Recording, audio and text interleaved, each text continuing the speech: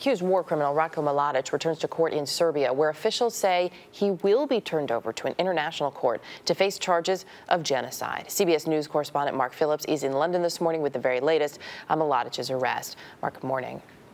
Good morning, Erica. Well, not just a legal process toward extradition is underway in a Belgrade court today. A series of medical tests have also been performed on Ratko Mladic, and his family is calling for more.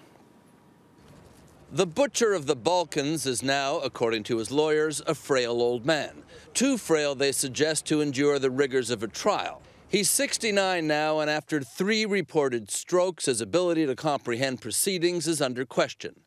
Outside the Belgrade courthouse today, the family stepped in. We are focused at this time on his health, his condition.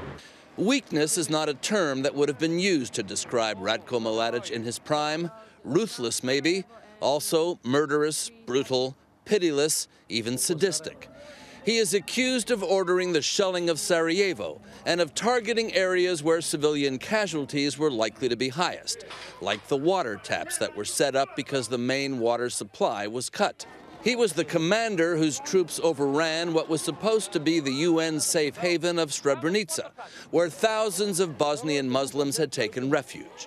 It was Mladic who guaranteed the safety of those present before separating the women and children from the men, and then ordering the systematic slaughter of more than 7,000 of those men in the worst mass killing in Europe since the Nazi atrocities of the Second World War.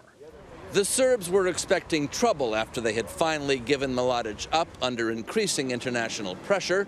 Mladic may be reviled around the world, but on the Serbian nationalist right wing, he's still a hero. The 10,000 graves in Sarajevo, though, are not evidence of the actions of a hero, and the mass graves of Srebrenica are a silent call for justice.